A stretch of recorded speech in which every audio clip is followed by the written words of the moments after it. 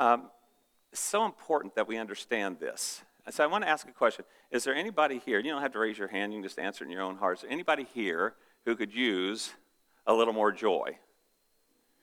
Is there anybody here who could use the often belittled emotion of happiness?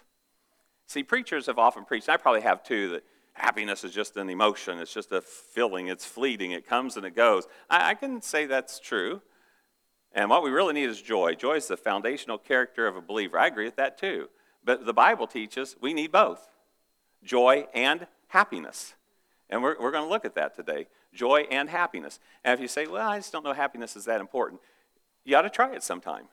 You ought to try being happy. It's really a wonderful emotion. If you've never experienced it before, you ought to try it. It's like, wow, that really felt wonderful. And so it's a good thing to be happy. Are our slides working today? Okay. There we go. Good. Okay. By the way, you're the yellow person. Okay, just want to make sure you're not the blue person, you're the yellow person, okay? You are a happy person. A guy named Dennis Prager, and I've shared this before. I think one time I was so motivated about this article, I sent it out to everybody that was on the church mailing list. Dennis Prager wrote an article. Now, it's an article, okay? For those of you who go, I just don't know if I could read a book. Okay. Men especially. I just don't know if I could read a whole book. It's an article, and an article by Dennis Prager called Happiness is a Moral Obligation. Very interesting title. Happiness is a moral obligation. And I would encourage you to read that. It's very, very powerful. And I want to read a few things out of the article and would encourage you to get it. Just, look for it online. You'll find it. Here's some quotes out of the article. If you want to understand why happiness is a moral virtue that we are obligated to pursue, ask anyone raised by an unhappy parent or who is married to an unhappy spouse or who has an unhappy child what that is like. He says right there, you will find out that happiness is very, very important. He says this, happy Muslims don't become suicide bombers. Isn't that true? The very fact that they want to murder and die in order to be rewarded in the afterlife is a testament of how little joy they experience in this life. One reason the miserable and moody act the way they do is because they believe they have suffered more than those who act happy. But this is false. Most of those who walk around with a cheerful disposition have suffered at least as much as those who have a moody and miserable one. There's rarely a correlation between suffering and disposition. And it says more good things than that. If I started thinking about that, really is it not that you've suffered more and that's why you're moody and that's why you're miserable? And there's truth in this. Misery loves company. You notice that if you're miserable, you want somebody to be miserable with you. But I've also learned this. Misery loves company. Company doesn't love misery. If you're a miserable person, you might wonder, I wonder why I never get invited to any gatherings. Because really they don't want a cloud coming in on the gathering. And so I want to encourage you, work on, we'll talk about how to develop an attitude of joy and happiness in our lives.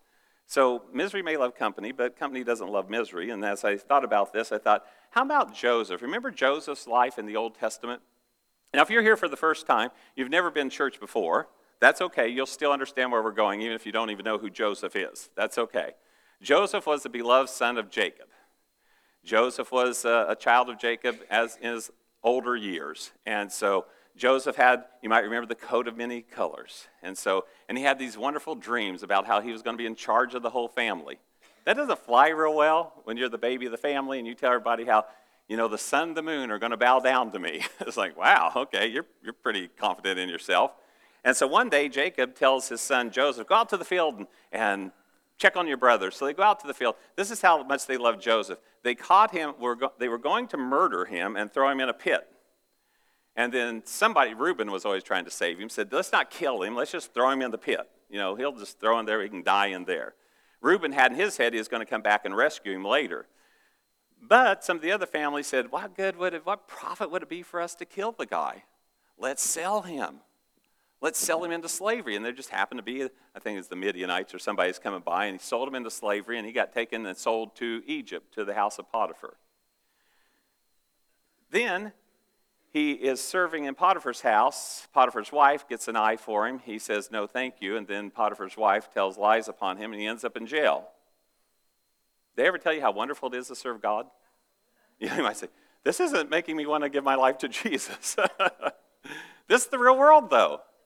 And so he spends, historically they say probably about 13 years. They don't know exactly how it's divided between slavery in Potiphar's house and in the prison.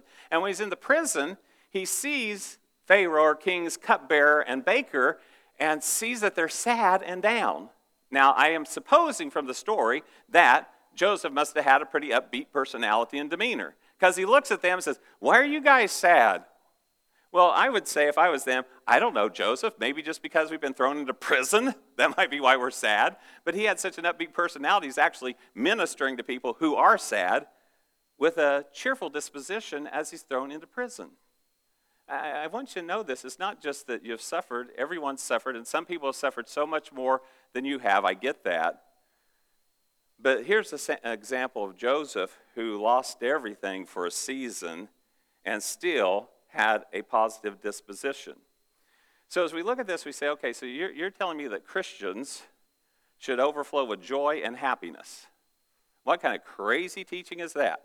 Well, I'm going to tell you, one I stole from the Bible. That's what kind of crazy teaching that is. I stole this from the Bible. If you remember Jesus, there's a famous, it's Matthew 5's where it's at, but there's a famous discourse where Jesus is teaching on a mountain. And it's so powerful, his teaching's so powerful, they actually call it the Sermon on the Mount. It's the Sermon on the Mount. And his teaching is so impactful that over the years, the scholars and the people who love the Bible have looked at that, and probably if you look it up in Matthew 5, it'll say something like the Beatitudes. Jesus teaches the Beatitudes. Now, if you've never heard that term or phrase before, the Beatitudes are things like this: blessed are the poor in spirit, for theirs is the kingdom of God. Blessed are those who hunger and thirst after righteousness, for they shall be filled. Blessed are, and there's all these blessed, blessed, blessed, blessed. And when you look up the word blessed, it's, by the way, the New Testament was written mostly in Greek. Most of us here, if not all of us, don't speak Greek, so it was translated into English so we could read it. And the word blessed is makarios in the Greek. Now, makarios, a great translation for it is blessed or blessed. But there's other things. If you ever think of like a thesaurus and synonyms, what are other things? So if you look this up in your Bible dictionary and Strong's Concordance or any Bible dictionary of words, you will find out that makarios means blessed or blessed. It's a good translation, solid translation. But it also means happy. It means to be envied, to be admired, fortunate, well off. If you study it out, this isn't me making this up, study this out in Bible words, and they will say basically that the favor of God, the goodness of God is so on you that people will see it and say, "Oh my goodness, I want what they have." The favor and benefits of God are so on your life, they say, "I want what you have." That's what Jesus is teaching. And so they looked at these teachings and said, we're going to call this the Beatitudes. Now, I don't know about you, but years ago I thought, I've heard the word Beatitudes all my life. I've read the word Beatitudes all my life. I've used the word Beatitudes all my life. And I thought, I probably ought to know what the word even means. What does the word Beatitude even mean? So here's what Beatitude means. Beatitude means supreme blessedness or happiness. Beatitudes are intense happiness of the highest kind. In other words, the scholars over the years look at this as these teachings of Jesus are so powerful, so transformative, that they will actually produce in our lives intense happiness of the highest kind. Wow, what a great label. Beatitudes, the teachings of Jesus. Kenneth Taylor, who paraphrased the King James Bible, a paraphrase, by the way, is not a translation, but they're also very scholarly works. Kenneth Taylor took the King James Bible, made a paraphrase that was called the Living Bible. Now, in the 70s, 80s, and 90s, every household, probably even atheists, had the Living Bible in it because it was so popular. Now, the Living Bible, again, is a paraphrase, and it took the word, Kenneth Taylor took the word blessed and translated it happy. So if you read the Living, but not the New Living Translation, the Living Bible, it will say, happy are the poor in spirit, for theirs are the kingdom of God. Happy are those who hunger and thirst after righteousness, for they shall be filled. Happy, happy, because that's a great translation to that word, happy. Happy, but how and where can I find intense happiness of the highest kind We can find that from understanding and applying, don't miss that part, from understanding and applying the teachings of Jesus. It's not from the things of the world. It's not from acquiring or owning stuff. It's not from fame. It's not from fortune. It's not from accomplishments. It's not from awards. It's not from accolades. If it were so, these folks I'm going to show you would not have taken their lives. Ernest Hemingway, Kurt Cobain, Robin Williams, Kate Spade, Anthony Bourdain, Naomi Judd. All these people took their lives who had what we think of as fame and fortune, notoriety, and awards. Now, I want to say this.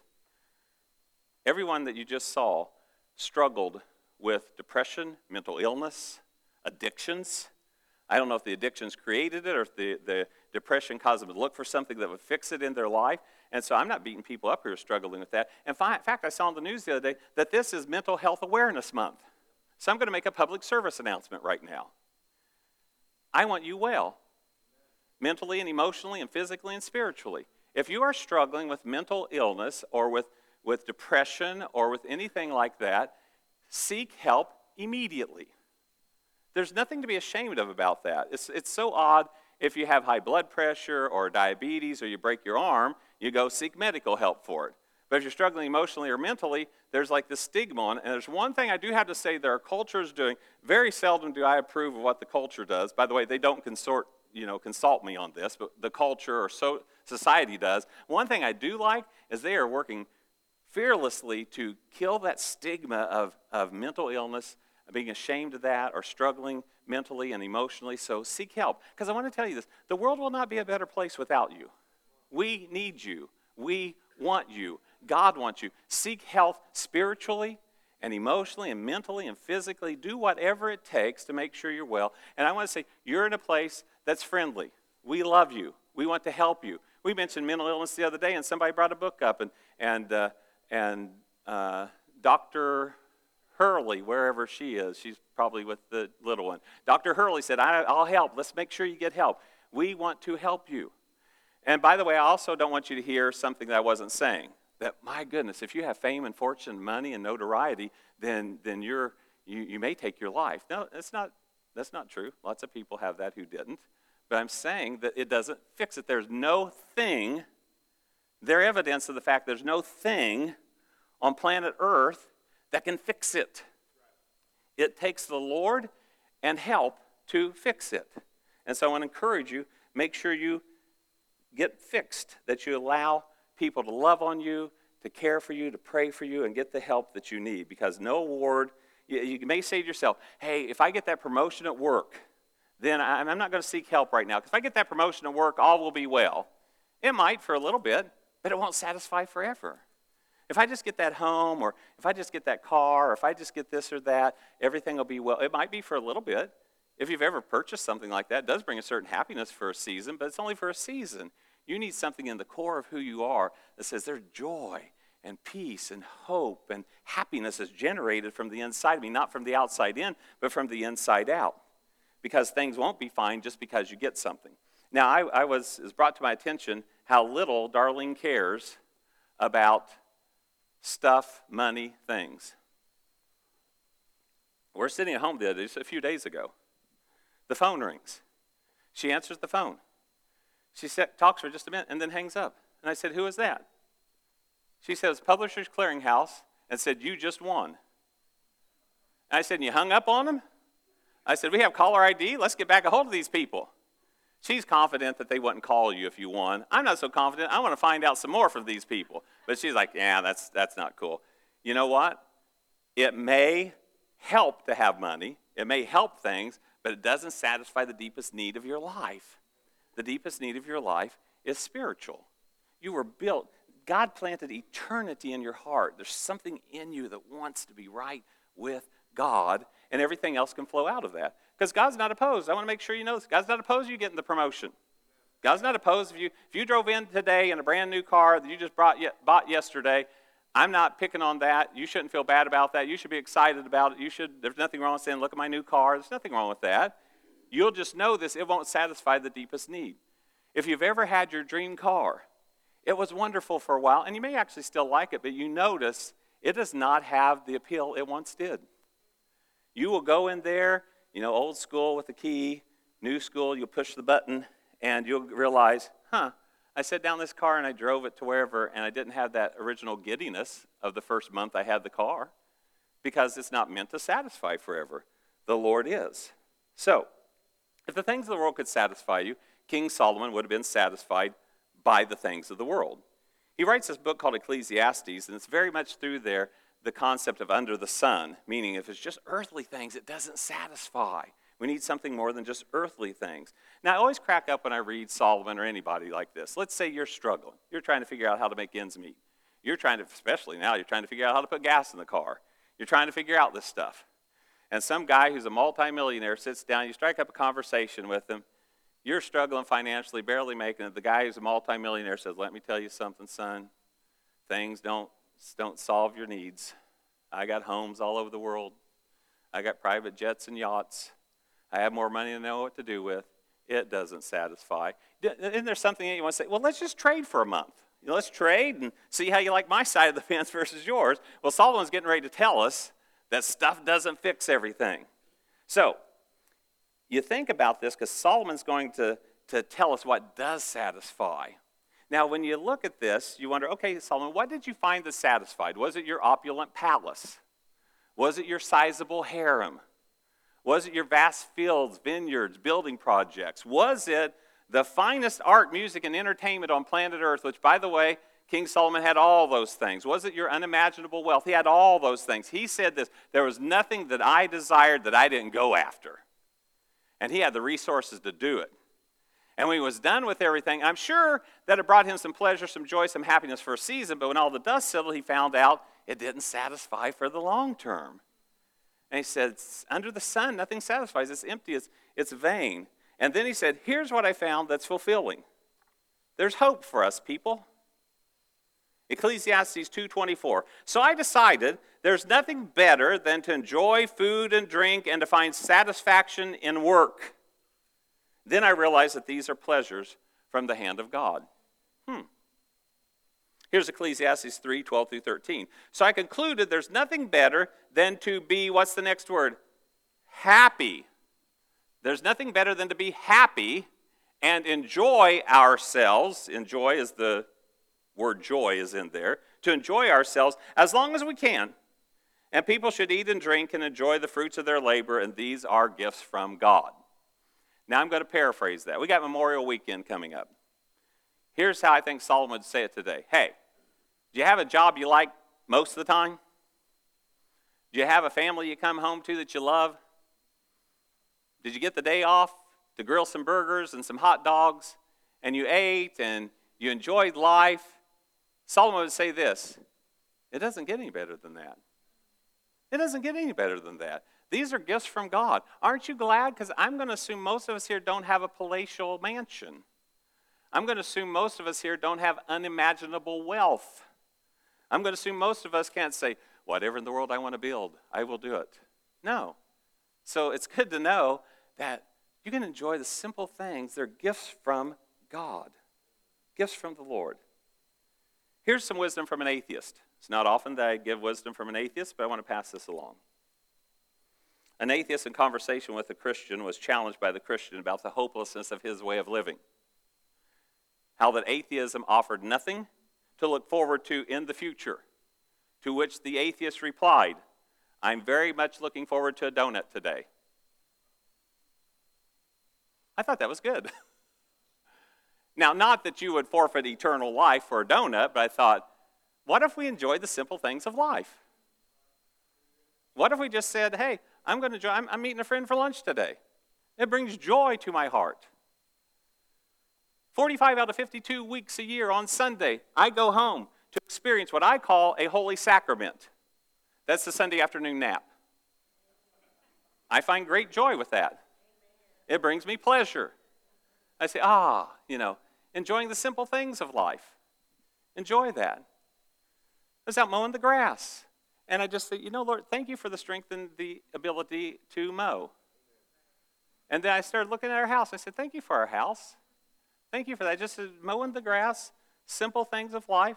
I thought, could it be any better than this? And I thought, well, actually, Darlene could be mowing, and I could be on the front porch sipping tea, but other than that, it's pretty close.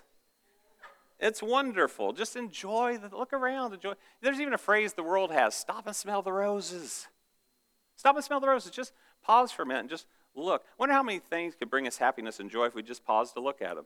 I think I've told you this before. Up at the parsonage where we used to live, there was somebody at one time had planted an iris. I never paid much attention to iris, but it was all bloomed up, and I stopped and just looked at it and just worshiped the Lord. I'm very serious about it. If you've never stopped to really look at an iris, it's absolutely a beautiful, intricate, amazing flower that I just went, wow, God, you're incredible. And not only did he make irises, I don't know how many different flowers he made. God's a God of variety. He loves variety. If you look around the room, there's nobody in here like you. Thank God. There's nobody in here like you. These are the funniest ones I have today, people. You got to stay up with me, okay? That's all I got. I am determined to buy a laugh track so that when I play back these messages, I can feed in a laugh track on those things so, it can help a little bit. Okay. Of course, I know you're saying, well, say something funny and we might laugh, so I'll work at that. Now, there's a critical distinction that I want to make.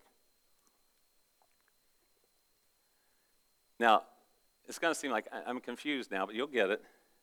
We should not make our lives about pursuing joy and happiness. Now, you may say, what was the whole first half of your message about? We should not make our lives about pursuing joy and happiness. We should make our lives about pursuing what creates genuine, lasting joy and happiness. Does that make sense?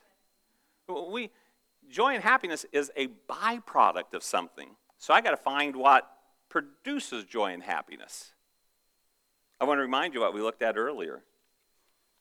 What could bring the highest happiness, intense and overflowing? Knowing what Jesus teaches and obeying it. We obtain joy and happiness by believing the truth of God's word. Now, some call this, and I do too, a Christian or biblical worldview. I'm going to teach more on this next week. Next week's message is so important because I'm convinced after talking to many Christians and non-Christians over many years that most people do not even understand what God's plan is as he created the world. So we're going to look at that. So I think it'll lift some fog. You go, okay, I see what God was up here. So we're going to deal with that, kind of having a Christian worldview next week. But if we have a secular cultural worldview, it all becomes about you. It all becomes about me. It's just what I want. You'll hear me say this a lot because I see this all over the culture and all over the world, and we have to fight it in our own selves. I want what I want, when I want, how I want. I'll do what I want, when I want, how I want, with whom I want, where I want, the way I want. I. It's all about me. It's all about me. That's the cultural, secular worldview. And as the culture redefines what is good or acceptable, and it may change later, you got to flow with that. And if you're not flowing with it, then you're just out of it. I mean, you're obviously don't understand life. But God's word's forever settled in heaven. It never changes. It's steadfast and secure. And so as we look at this, we see that we can be all about me. It can be all about I. And we can search for the very things we just said don't work for possessions or promotion or position or power or fame or fortune. The Bible calls it the lust of the eyes, the lust of the flesh, and the pride of life. And he says those things are from the world, not from the Father. And so we have to watch out for that. A Christian biblical worldview says what God says is true. And to do what God says will produce the highest form of happiness and joy, not what the world says. A guy named Craig Groeschel wrote a book, and the title captivated me. It's a really good book. I really liked it. It's called The Christian Atheist. Now, first of all, it gets your attention, doesn't it? The Christian Atheist. Two words that shouldn't be put together. The Christian Atheist. But he had a subtitle to the book. And the subtitle of the book was Believing in God, but Living as if He Doesn't Exist. Isn't that interesting? Believing in God, but living as if He doesn't exist. So, hence his choice of words, the Christian Atheist. Our joy and happiness is from pursuing God. Not pretending like He doesn't exist. Not, I want to get my fire insurance. I want to make sure I go to heaven when I die, but I just want to live how I want to live, the way I want to live, with whom I want to live. You get the idea. Pursuing God. it teaches us how to have joy and happiness. Now, here's a little nugget for you that you can use for any area of life. Doesn't have to be a Christian area, it could be any area of life.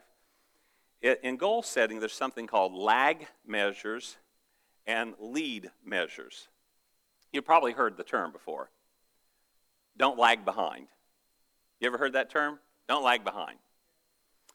Darlene's a type A person.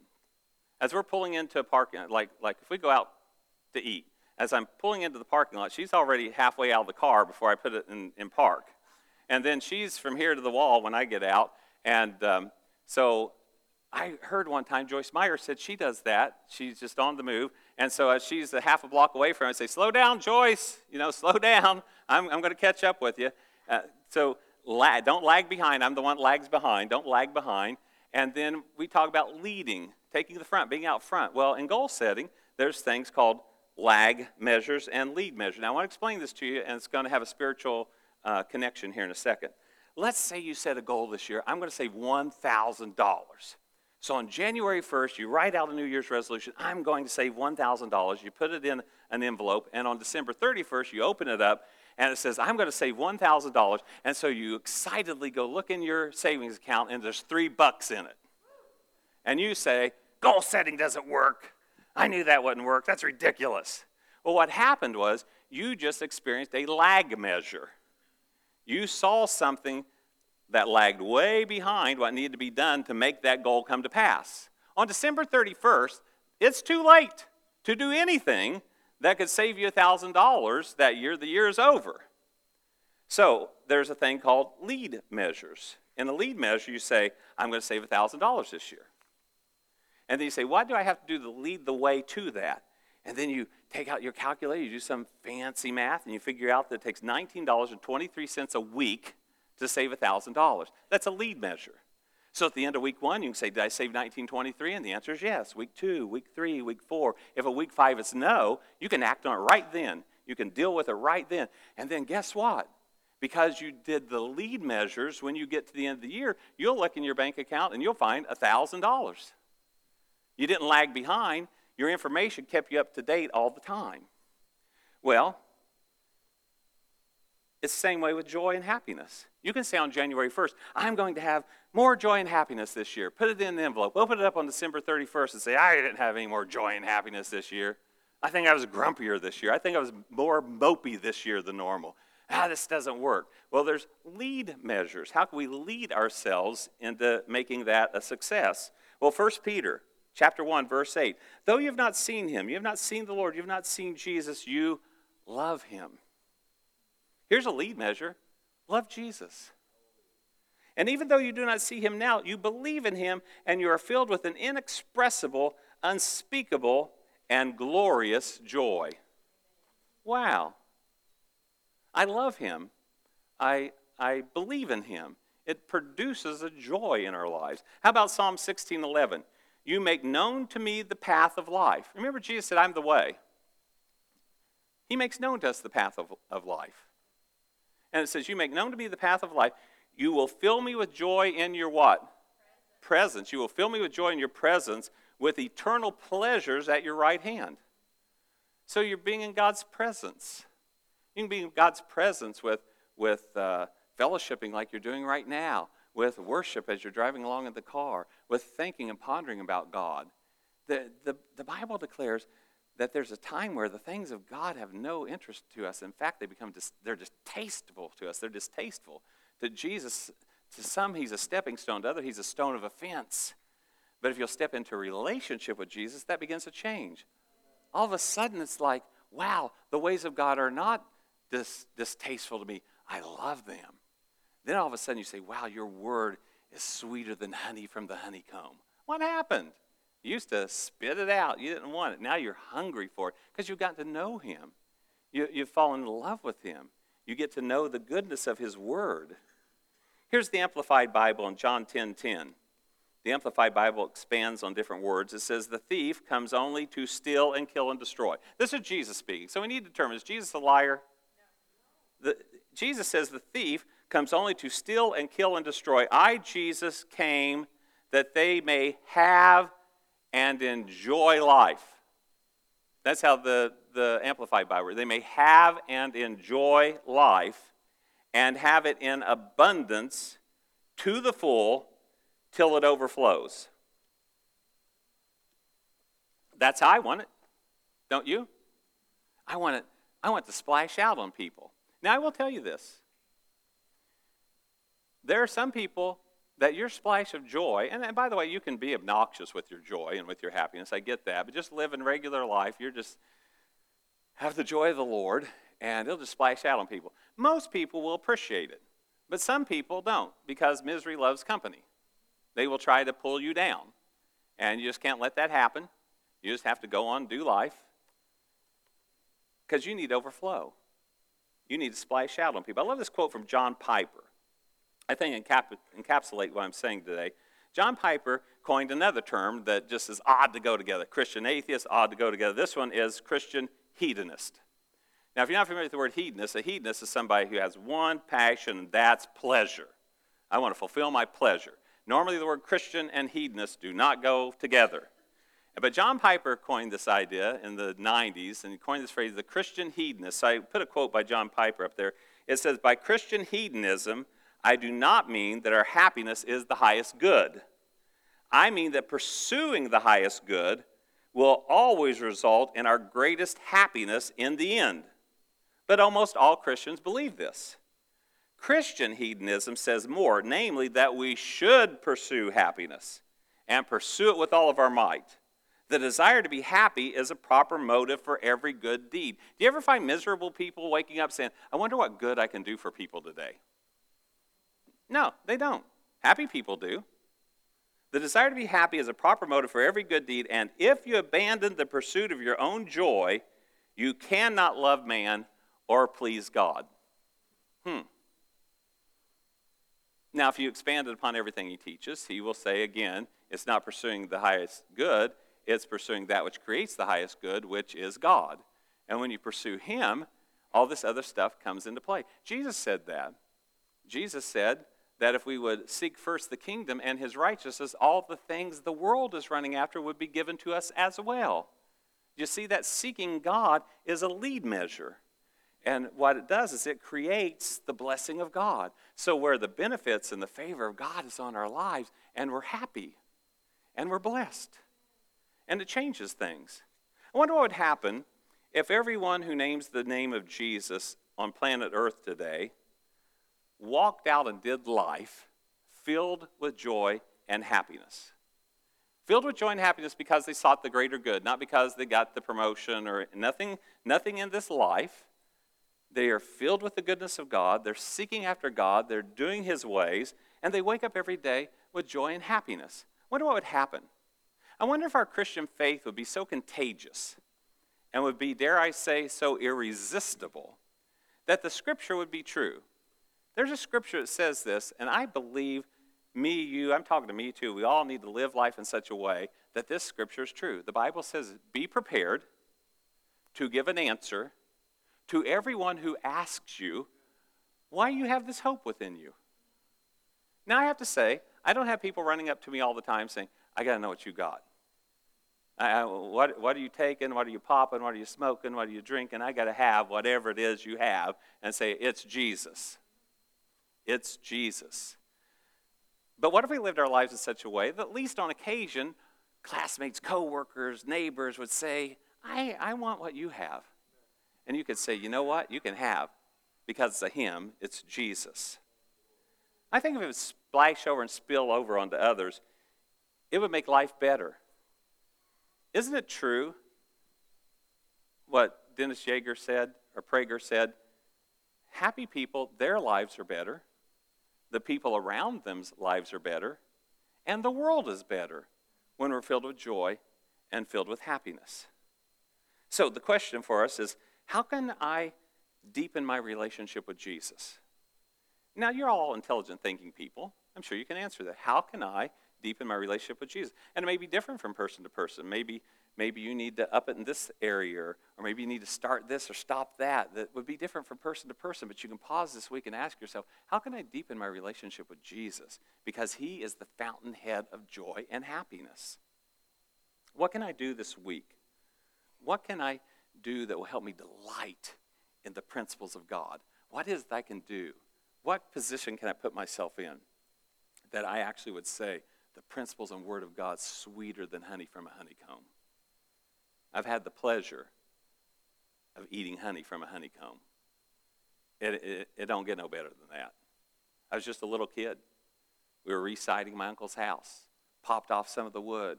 There's a honeycomb in there. I still remember that's how good it was. They brought me over this little piece of the honeycomb. I mean, the actual honeycomb, the honey dripping off of it. And I put it in my mouth and went, oh my goodness, that is so good. What could we do that the Word of God and the ways of God would just be like that? Where that memory, I was probably about 6 years old, that memory is still burned in my heart all these 30 years later, or so. Thank you. I don't need the laugh track for that one. I appreciate that. I just find it funny that you think that's funny, that there's no way I could be that age. But anyway, I remember that. What about the Word of God that we could do that we go, wow, that's so sweet. And you know what? You know what my little taste buds wanted? More. When you taste and see that the Lord is good, there's two things going to happen. One, you're going to go, that's good. And you know what else happens? At least it happens with me when I taste something good. I want more of it. I'll take another helping of that. Now, even in the flesh, you say, but you're full, Tracy. I don't care. I want more. Wouldn't it be nice? God say, but you're full. I don't care. I want more. I want more of you, more of you, more of you, more of your ways, more of your word. God has made known to us the path of life. Let's walk in it, and the result will be our greatest joy, and our greatest happiness will come from that. Let's pray together.